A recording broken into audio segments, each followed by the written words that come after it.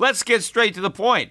You want to grow your portfolio to deal with the rising cost of inflation, to pay off your debt or your mortgage, pretty much anything standing in the way of you and financial freedom, right? Well, with Yahoo Finance, you can get access to the news, data, and tools that you need in order to help you reach that financial freedom. And when it comes to your financial future, you think you've done it all. You've saved, you've researched, you've invested all that you can. And now you need to take those investments to the next level by using what every financial great uses. Yahoo Finance. For more than 25 years, Yahoo Finance has been the brand behind every great investor. They're the #1 finance destination, producing a holistic look at the financial news cycle, including breaking news, original perspectives, analyst ratings, independent research, customizable charts, and so much more. For comprehensive financial news and analysis, visit the brand behind every great investor, yahoofinance.com, the #1 financial destination. That's yahoofinance.com. You know how to book flights and hotels. All you're missing is a tool to plan the travel experiences you'll have once you arrive. That's why you need Viator. Book guided tours, activities, excursions, and more in one place to make your trip truly unforgettable. Viator has over 300,000 travel experiences to choose from. Everything from simple tours to extreme adventures and all the niche, interesting stuff in between. So you can plan something that everyone you're traveling with will enjoy. Real traveler reviews give the inside scoop from people who've already been on the experiences you're considering. So you can plan with confidence. Free cancellation helps you plan for the unexpected. And 24/7 customer support means you can travel worry-free. Download the Viator app now and use code Viator10 for 10% off your first booking in the app. Find travel experiences for you. Do more with Viator.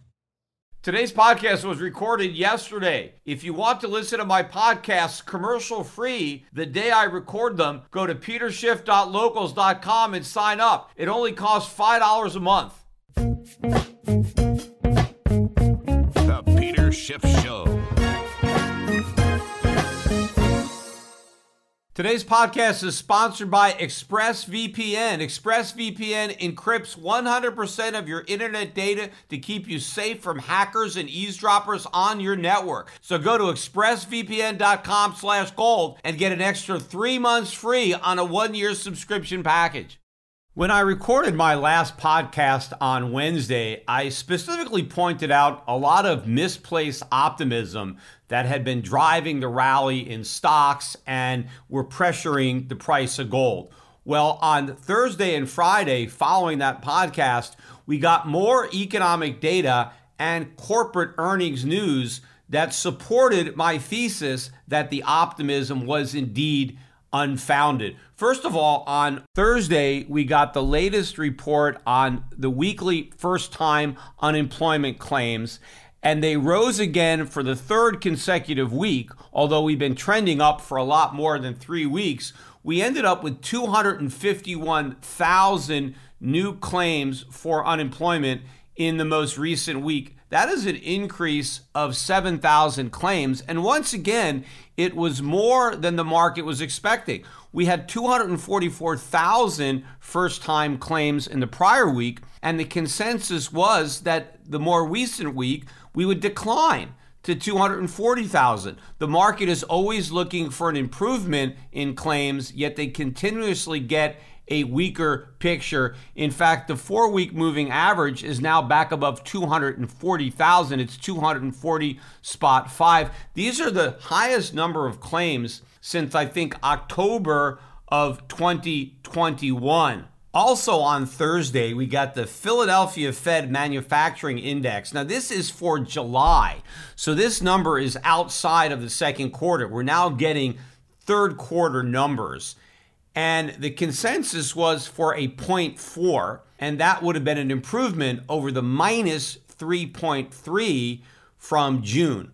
Well, instead of getting an improvement, the index crashed all the way down to minus 12.3. Now, the range of estimates went from a positive 5.3 to a negative 8, and we missed it by a mile, more than 50% below the low end of the consensus range. We also got the leading economic indicators for June on Thursday as well. and the estimate was for a minus 0.5, and that would have been a slight decline over the 0.4 that we got in May. Well, the May number was revised down to minus 0.6, and the June number actually came in at minus 0.8. Now, not only is that a very weak number for a leading economic indicator, but it also marks the fourth consecutive month in a row where the leading economic indicators have been negative. So we have more signs that the economy is not only already in recession, but that the recession is getting worse. And in fact, the worst economic data point that we got on the week came out on Friday, yesterday, and that was the PMI composite index for July. Again, another number that's giving us a peek into the third quarter. And what we're seeing looks pretty ugly so far. The composite index came in at 47.5.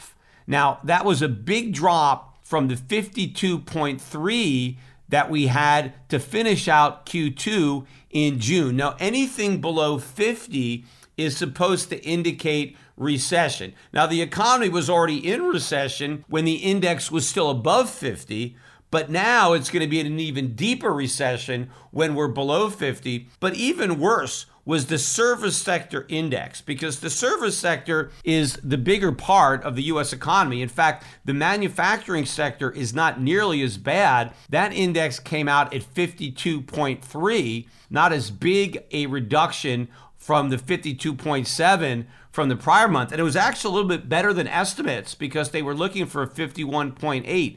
But it was the service sector that really tanked.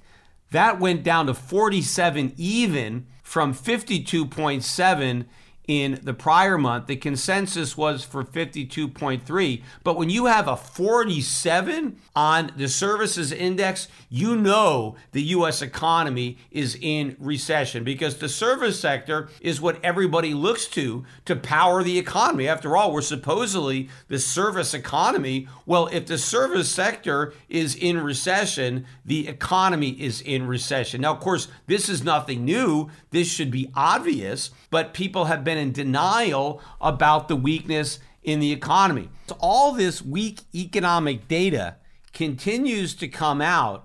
More and more of the recession deniers are going to have to throw in the towel and accept reality, including all of the recession deniers at the Federal Reserve. And in fact, the Atlanta Fed is going to be revising its Q2 GDP estimate, I think, one more time next week before we eventually get the official first look at GDP for Q2. But I would bet that they're going to lower their estimate, currently at 1.6 to the negative, to minus 2%, maybe a little bit more. But that would indicate that the second quarter was actually weaker than the first quarter. Now, after we got that negative GDP print in Q1, everybody blew it off. Everybody just assumed it was an outlier and that we would have a much stronger number for the second quarter. But when we end up with an even weaker number for the second quarter, that really throws a bunch of cold water in the face of the idea that we have a strong economy. And given how weak the Q3 data already is, we don't have a lot of July data yet, but it's starting to come in, and what we've seen is pretty ugly. And it makes a lot of sense that the third quarter would be weaker than either of the first two, because interest rates are going to be a lot higher in the third quarter than they were back then. Next week, the Fed is set to raise interest rates 75 basis points. We're going to be up to 2.25 to 2.5. If we were in recession when interest rates were 0.5%, 1%, 1.5%, think about how much worse that recession is going to be when interest rates are higher. And by the way, interest rates aren't just going up in the United States, they're going up all over the world, including in Europe. Because on Thursday, the ECB did something that it hasn't done in 11 years. It hiked interest rates. And in fact, it hiked them by more than the market was expecting. the consensus was that the ECB was going to move by 25 basis points. Instead, it moved by 50 basis points, which means this is the first time in 11 years that interest rates have been above zero in the Eurozone. And this is just the first of many hikes to come. In fact, Lagarde indicated herself that this was just the beginning of the normalization process, that rates are going to be normalized in the Eurozone, and that means they're going much higher. And in fact, Lagarde reiterated the Eurozone's commitment to 2% inflation. Now, in the past, it was below 2%. The ECB kept saying we want inflation to be close to, but below 2%. Apparently now they don't want to be below, they want to be right on 2%. But if the ECB is going to stick to that goal of 2% inflation over the medium term, whenever that is, a lot more rate hikes are coming than the markets expect, because I don't think the European economy is going to see 2% inflation for many, many years. And it's going to take much higher interest rates than anybody currently imagines. And the ECB is ultimately going to deliver those hikes because they have one mandate officially, and that's 2% inflation. They don't have the dual mandate like the Fed with the economy and employment. Their main mandate is 2% inflation. Now, they've been really pursuing a stealth mandate of bailing out all of these pig nations in the Eurozone that have too much debt. And in fact, while Lagarde was talking about hiking interest rates and fighting inflation, she still left the door open. And in fact, there was some type of press release after the press conference where the ECB discussed a anti-fragmentation tool, I think designed at helping out countries like Italy or Spain or Greece to keep their interest rates from rising too much higher than, let's say, German interest rates. Now, in the Eurozone, they constantly talk about the spread.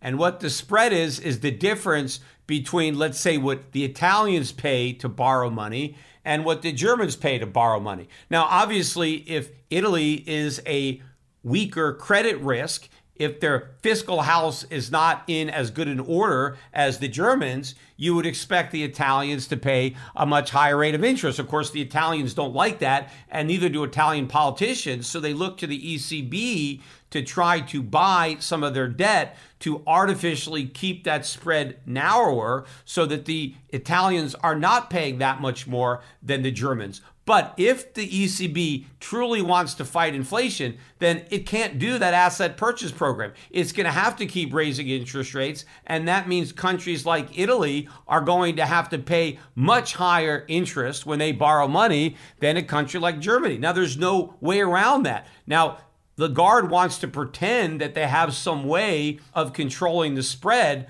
but really it can't be done. If they are going to meet their inflation goal, there's no way it's going to happen if they keep printing money to buy Italian bonds or Spanish bonds or Greek bonds. They're going to have to get out of the quantitative easing business, and that's going to put a lot of political pressure on politicians in these countries to actually act fiscally responsibly. You know, if you look at the details that the ECB released on the anti-fragmentation tool, the ECB wrote that any countries that apply for this program where the ECB would be buying their debt, the applicant cannot have excessive deficits, there can't be severe macroeconomic imbalances in the country, and in the judgment of the European Commission, the nation must be on a sustainable path with its debt. Well, I mean, all of that is ridiculous because it's only the countries that are not on a fiscally sustainable path, that have excess debt. Those are the countries that are going to be applying for the program. So the program itself doesn't make any sense if you're going to deny access to the program to all the countries that need the program. But of course, every country is going to want to avail itself of this program. Otherwise, they're just a sucker. That's the moral hazard implicit in doing something like this. Because if the ECB has to print euros to buy Italian government bonds, then everybody in the Eurozone is going to have to pay the price in terms of higher inflation. So yes, the Italians will bear part of the cost because they're going to pay higher inflation, but they're also going to get the benefit of lower interest rates because the ECB is buying their debt. Countries like Germany, who are not part of the program, they're going to suffer just as much with higher inflation as the Italians, but they're not going to get the offsetting benefit of having interest rates being lower as a result of the ECB monetizing their debt. And the same will be true for any nation that doesn't avail itself of the program. So since every nation is going to suffer the cost of the program through higher inflation, well, every nation is going to want some part of the benefit by having the ECB buying their debt, which means the ECB ends up buying everybody's debt, and the only way to avoid it is not to buy any debt. And ultimately, that is what's going to happen, and that is going to create a huge political problem inside the Eurozone. But the bottom line here is that the ECB is just starting to hike interest rates, whereas the Federal Reserve is just finishing its rate hiking campaign. I think after this July hike of 75 basis points, if we get the 75 basis points, I think the Fed may be done. And if the Fed is finished hiking and the ECB has just started hiking, I think by the end of 2023, short-term interest rates in the Eurozone will be higher than they are in the United States. Traffic jams, tailgating, pile-ups. Ugh, the joys of driving. How could it get worse? The federal government wants to have a say in what you drive. That's right. The Biden administration's EPA is pushing mandates that would ban 2 out of every 3 vehicles on the road today. Don't let Washington become your backseat driver. Protect the freedom of driving your way. Visit EnergyCitizens.org. Paid for by the American Petroleum Institute. What's the easiest choice you can make? Window instead of middle seat? Picking a vendor who sends a great gift basket? Outsourcing business tasks you hate? What about selling with Shopify?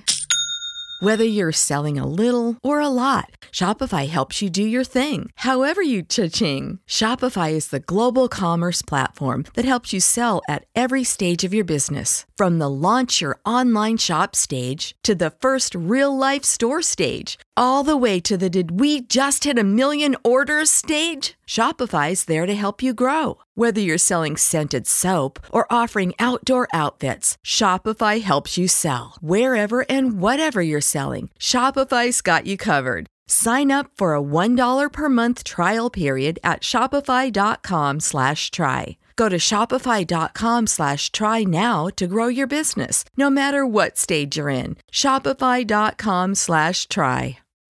When you need mealtime inspiration, it's worth shopping Kroger, where you'll find over 30,000 mouth-watering choices that excite your inner foodie. And no matter what tasty choice you make, you'll enjoy our everyday low prices, plus extra ways to save, like digital coupons worth over $600 each week. You can also save up to $1 off per gallon at the pump with fuel points. More savings and more inspiring flavors make shopping Kroger worth it every time. Kroger, fresh for everyone. Fuel restrictions apply. A lot of people expect the Fed to hike rates again in September, but 2 months is a long time. This economy can really deteriorate during the next 2 months. In fact, we will be officially in a recession 2 months from now because we will have the data on the second quarter. And if we have 2 negative quarters of GDP, then we're in a recession. And by the time the Fed does meet in September, it'll be obvious that the third quarter is even weaker than either of the first 2 quarters. The third quarter is going to be the worst quarter of the year thus far.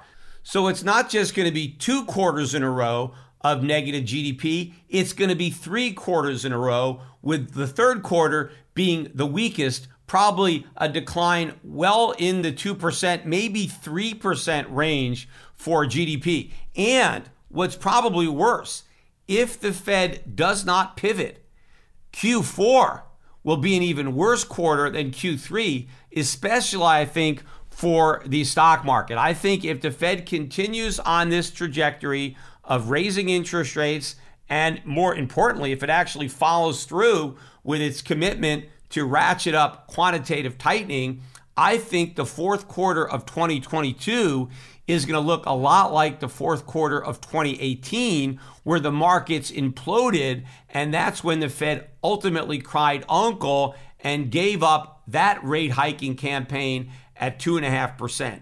Initially, it was a pause, and then it was a mid-course correction when they reduced rates a little bit. And then, of course, when COVID hit, they went to zero and they went full-on QE4. I think something similar is going to have to happen. I think in order to avert a fourth consecutive quarter of falling GDP, which would mean the U.S. economy would have spent the entirety of 2022 in recession, I think the Fed is going to pivot. And I think it's going to happen before the end of the year. It may even happen before the end of the third quarter. Now, you have a lot of people who believe that the first rate cuts are going to happen in the first quarter of 2023. But I don't know that the Fed can afford to wait that long, especially with all the political pressure that is going to be mounting on the Fed. Remember, the only reason that the Federal Reserve became worried about inflation and began its commitment to fight it was because the voters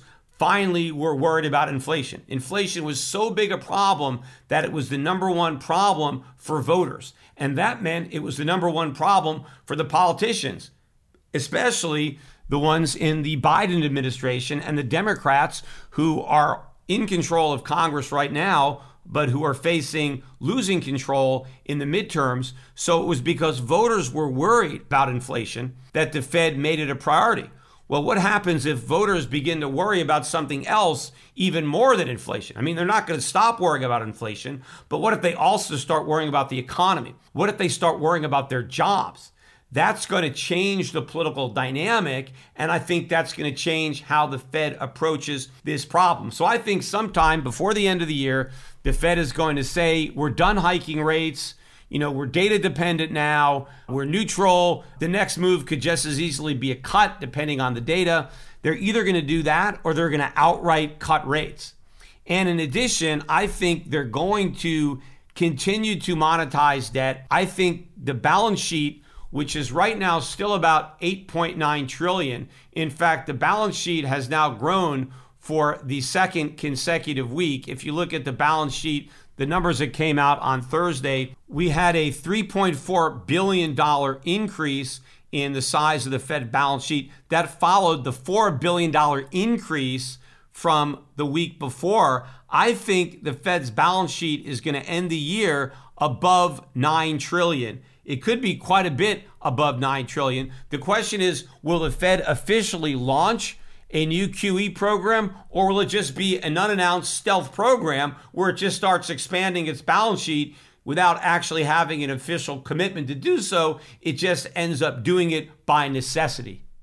Using the internet without ExpressVPN is like leaving your keys in your car when you're running to the gas station to buy a snack. Sure, most of the time you're probably fine, but what if one time you come back and you see somebody driving off with your car? Every time you connect to an unencrypted network at a cafe, a hotel, or a restaurant, any hacker on the same network can gain access to your personal data, your passwords, financial details, etc. It doesn't take much technical knowledge to hack someone. All that's needed is some cheap hardware. Our smart 12-year-old can pull it off. Your data is valuable. Hackers can make up to $1,000 per person selling your personal information on the dark web. It's time to put a layer of protection between your devices and the internet so hackers can't steal your sensitive data. That's one of the reasons I use ExpressVPN. Go to expressvpn.com/gold to learn more. And another reason I personally use ExpressVPN is because I live in Puerto Rico, and that means there's a lot of sites in the US that have restricted access from abroad. For example, I pay a lot of bills online. My property tax on my Connecticut home, my electric bill, my water bill, but I can't pay any of those bills from Puerto Rico unless I have ExpressVPN on, and I can fool those sites into thinking I'm in Florida. The same thing with a lot of content. I subscribe to CBS All Access, but I can't watch it from Puerto Rico. But because I have ExpressVPN, I can, because CBS All Access thinks I'm watching from Florida when I'm actually watching from Puerto Rico. And the best part is that it's super easy to use. Just fire up the app and click one button and you're instantly protected. And it works on all your devices, phones, laptops, tablets, TVs, and more. So you can stay secure while you're on the go. So secure your online data today by visiting expressvpn.com/gold. That's expressvpn, expressvpn.com/gold today. And you can get 3 months free off a 1-year subscription package. Now, of course, the markets still haven't figured out what all this means, because I think to the extent that more investors are starting to move into the recession camp, all of those investors believe that the recession means the inflation problem is over. They expect a weakening economy to weaken inflation. After all, everybody believes that the reason we have all this inflation is because we have this overheated economy. Well, if the economy cools down to the point where it's in recession, well, they just assume that we're not going to have any more inflation. Well, they're wrong. Inflation is not about an overheated economy. In fact, the economy's been in recession all year and we've had inflation. In fact, I was one of the few people who was accurately predicting that both of these things would happen. If you remember on this podcast in the fourth quarter of last year, I predicted that the U.S. economy would be in recession in the first half of 2022. And I'm about to be vindicated on that forecast because hardly anybody had that forecast in late 2021. Everybody was talking about the booming U.S. economy, the red hot labor market. Nobody thought we'd be in a recession as early as the first half of 2022. Most people didn't even think we'd be in recession in 2023, let alone the beginning of 2022. But I stuck to my guns and I was right on that. But not only was I right on the economy being weaker than everybody thought, I was also right on inflation being stronger than everybody thought. Most people back in 2021, even the end of 2021, were still talking about transitory inflation. I was saying not only wasn't inflation transitory, but it was going to get worse. Remember all the people back then, peak inflation. And I was out there saying that we're nowhere near the peak in inflation. Well, I was right on both of those predictions. The economy was much weaker. I got that right. And inflation was much stronger. I got that right too. What I didn't get right was how the markets would react to being surprised by weakness in the economy and strength in inflation. I assumed the markets would be negative on the dollar and positive on gold. After all, stagflation is bearish for the dollar and bullish for gold. Yet the markets still haven't come around to that way of thinking because they still don't understand that a weak economy portends strong inflation. Everybody assumes that the inflation problem is solved. And that's why you're not seeing a rise in the price of gold. That's why you're not really seeing a drop in the dollar, because everybody thinks that the inflation problem is going to be solved by this recession. And they also don't believe the recession is going to be nearly as bad as it's going to be. So they don't understand how monetary policy is going to pour gasoline on that inflation fire. And again, it's not just monetary policy, it is fiscal policy. Because as we move into recession, we are going to get fiscal stimulus. The budget deficits are going to get much, much bigger. And of course, the politicians are going to pass new spending programs to deal with the weakness. Maybe there's going to be a fresh round of stimmy checks in the mail. Who knows? We're going to get fiscal stimulus, but we're also going to get monetary stimulus. The Fed is not going to sit there on the sidelines as the economy plunges into depression. It's obviously going to be forced to do something. And what can it do? Print more money, cut interest rates, inflation.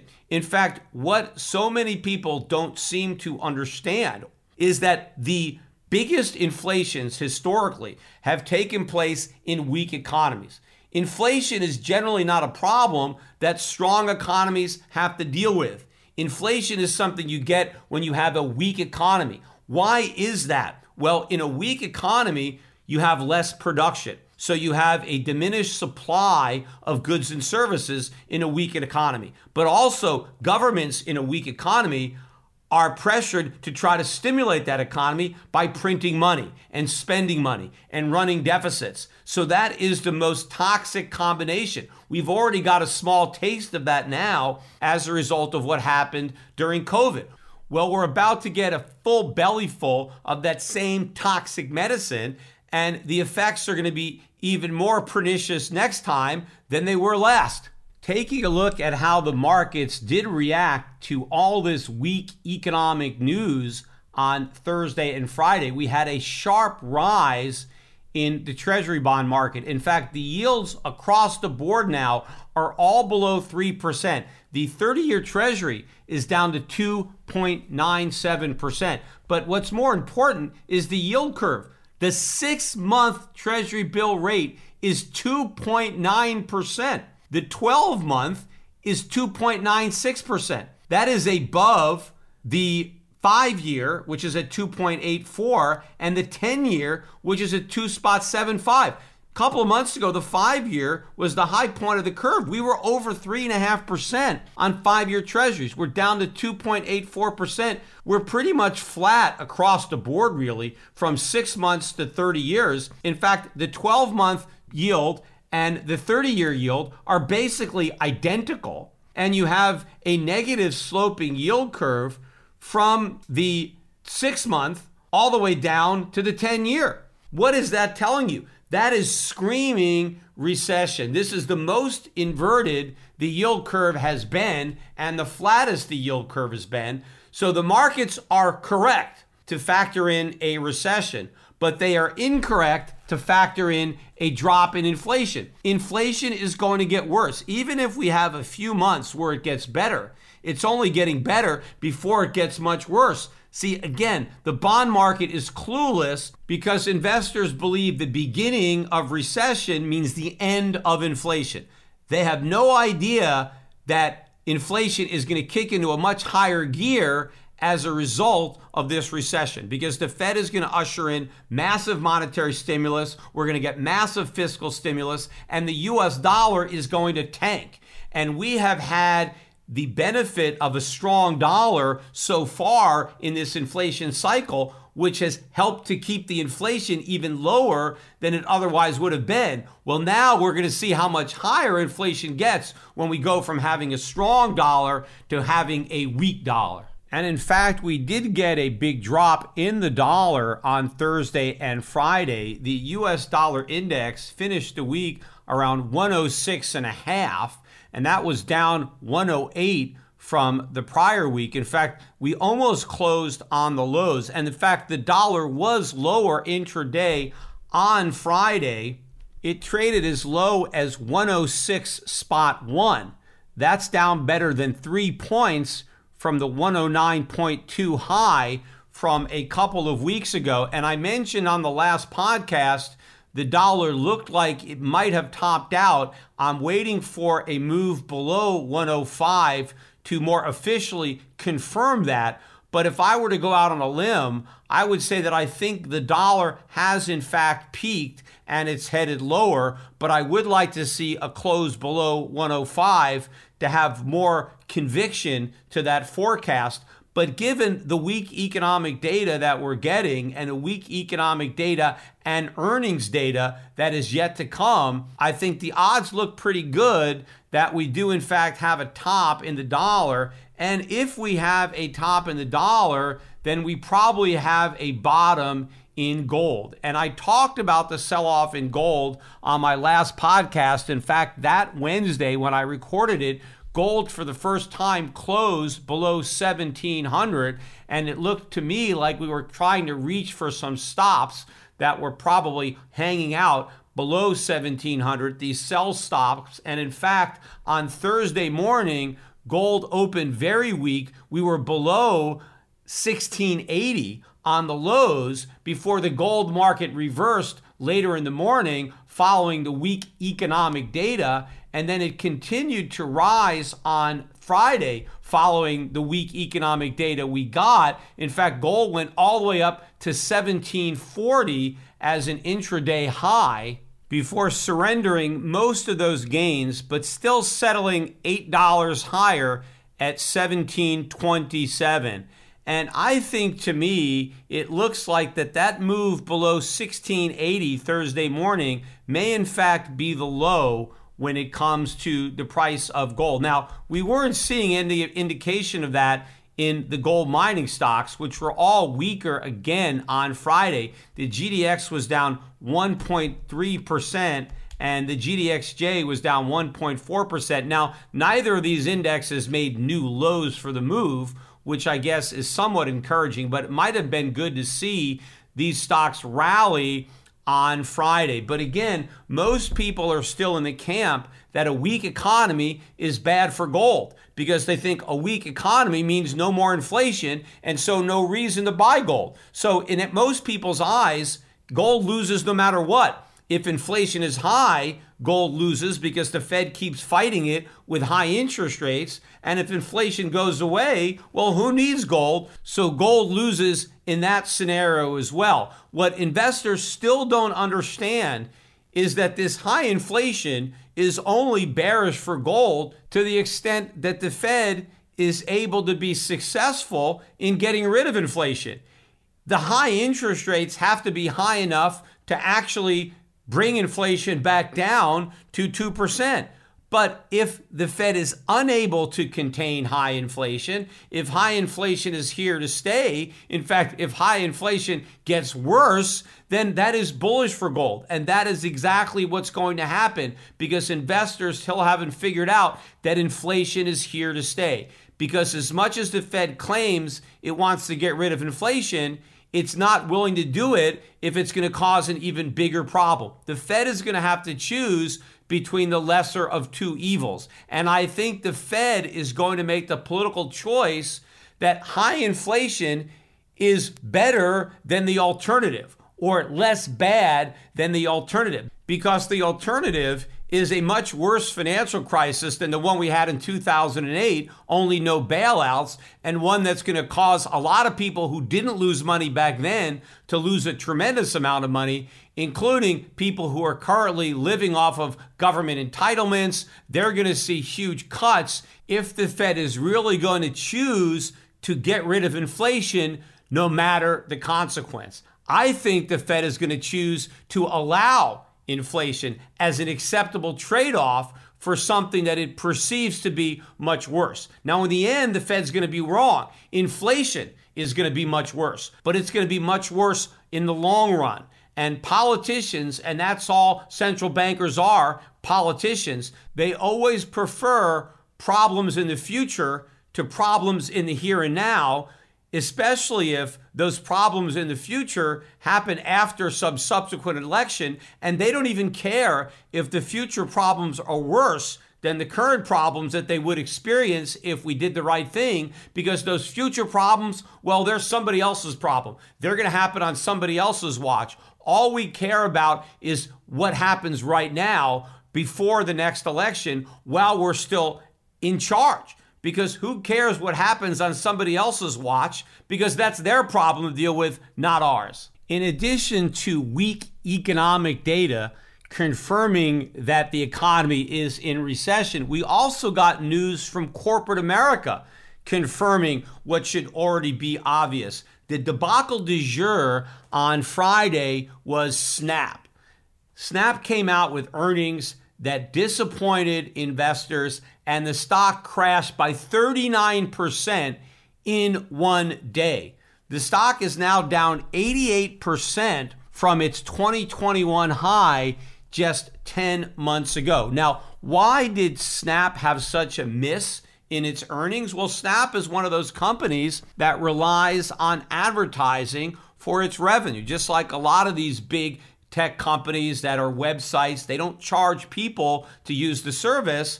They charge advertisers to advertise to all these people who are using the service for free. Well, this should not have been a shock to anybody, certainly anybody listening to my podcast, but unfortunately, most investors don't listen to my podcast. This is another reason why they should. But I have been warning for a long time on this podcast that I thought some of the biggest casualties of this recession we're going to be those tech companies that rely on advertising revenue. Because I know that all of these companies rely on the same advertisers. It's the same group of companies that are advertising on all these websites. In fact, they advertise on my podcast and lots of podcasts. So you have the same group of advertisers that are simultaneously supplying revenue to all of these mega tech companies. Now, of course, the stocks have high PEs, so they put a big multiple on those revenues, but ultimately the revenues are coming from the same source. Well, if you have all these companies that depend on the same advertisers, who do these advertisers depend on? The same customer base. Well, that customer base is broke. I have been talking about that. The consumer doesn't have the discretionary income anymore to buy all the products and services that are being advertised on all these platforms. The consumer is drowning in debt and spending whatever money they have on higher grocery bills, higher energy bills, utilities, insurance, taxes, rent. They don't have money left over to buy the goods and services that these advertisers have been paying to advertise. And so they're going to be cutting back. And these stocks are going to get killed. In fact, a lot of other stocks were dragged down on Snap's coattails on Friday. Look what happened to Meta. That's the former name of Facebook. That stock was down 7.6% on Friday. It's now down 56% from its high. Alphabet, which is Google, dropped 5.8% on the day. That was the biggest one-day drop for Google since March of 2020. And that was when the stock market was tanking during COVID, before the government came out with all the bailouts, 0% interest rates, and QE. So apart from that day, this is the worst day that Google has had. Look at Pinterest. That's another one of these stocks. Came public not too long ago, down 13.6% on Friday. That stock is now down 77% from its 2021 high. And of course, it's not just these big sites that depend on ad revenue. You have a lot of companies that operate in the online marketing space. They help put companies together with advertisers. I never heard of most of these companies, but I took a look at their stocks. Magnite, the symbol is MGNI. That stock was down 6.8% on Friday. It's down 78% from its 52-week high. You got a company called The Trade Desk. Symbol is TTD. That stock dropped 7.3% yesterday. It's down 59% from its high. And Pubmatic, PUBM is the ticker symbol there. It was down 9.8% on Friday. It's down 66% from its high. So again, this is more confirmation of the weakness in the consumer. All I hear is people talking about how strong the consumer is because unemployment is so low. Don't people realize that the consumer is weak? In fact, the reason we're creating all these jobs is because the consumer is so weak. He needs a second job and a third job. And people aren't getting second and third jobs to buy luxury goods, to buy discretionary purchases. They're only taking these extra jobs because it's the only way to pay the rent. It's the only way to put food on the table. It's the only way to keep the electricity on. That's why people are giving up their leisure for crappy second and third jobs. It's not because they're strong. It's because they're so weak. And in fact, we got more evidence of the weakness of the consumer on Thursday with the earnings from AT&T. AT&T stock was down 7.6% on Thursday and another 2.7% on Friday. So a 10.2% drop in AT&T in 2 days. Now the stock is now down 14.8% from its 52-week high, but that means before today, AT&T was only down 5%. It was hanging in there pretty good. It was actually thought of as a defensive stock. After all, consumers are going to keep paying their phone bill, right? Wrong, because one of the problems with the AT&T earnings announcement was they admitted that their customers are falling behind on their phone bills. Think about that. People aren't paying their cell phone bill. The bills are in arrears, and that is one of the reasons that earnings are down, and that's why the stock is going down, because customers aren't paying their phone bill. Now, what does that tell you about the weakness of the consumer? They are doing everything they can to keep their economic necks above water, even not paying their phone bills. Because, paying their electric bill probably takes priority. Buying food takes priority. Yes, people like cell phones, but maybe they're willing to make a trade-off here. Maybe you're going to see people downgrading their service. Maybe they're going to buy fewer minutes or less data. Or maybe if they have multiple phones in their family, maybe they'll take the phones away from the kids that are now on a family plan. Who knows? Maybe more people are going to start switching from companies like AT&T to Mint Mobile and save money that way. Who knows?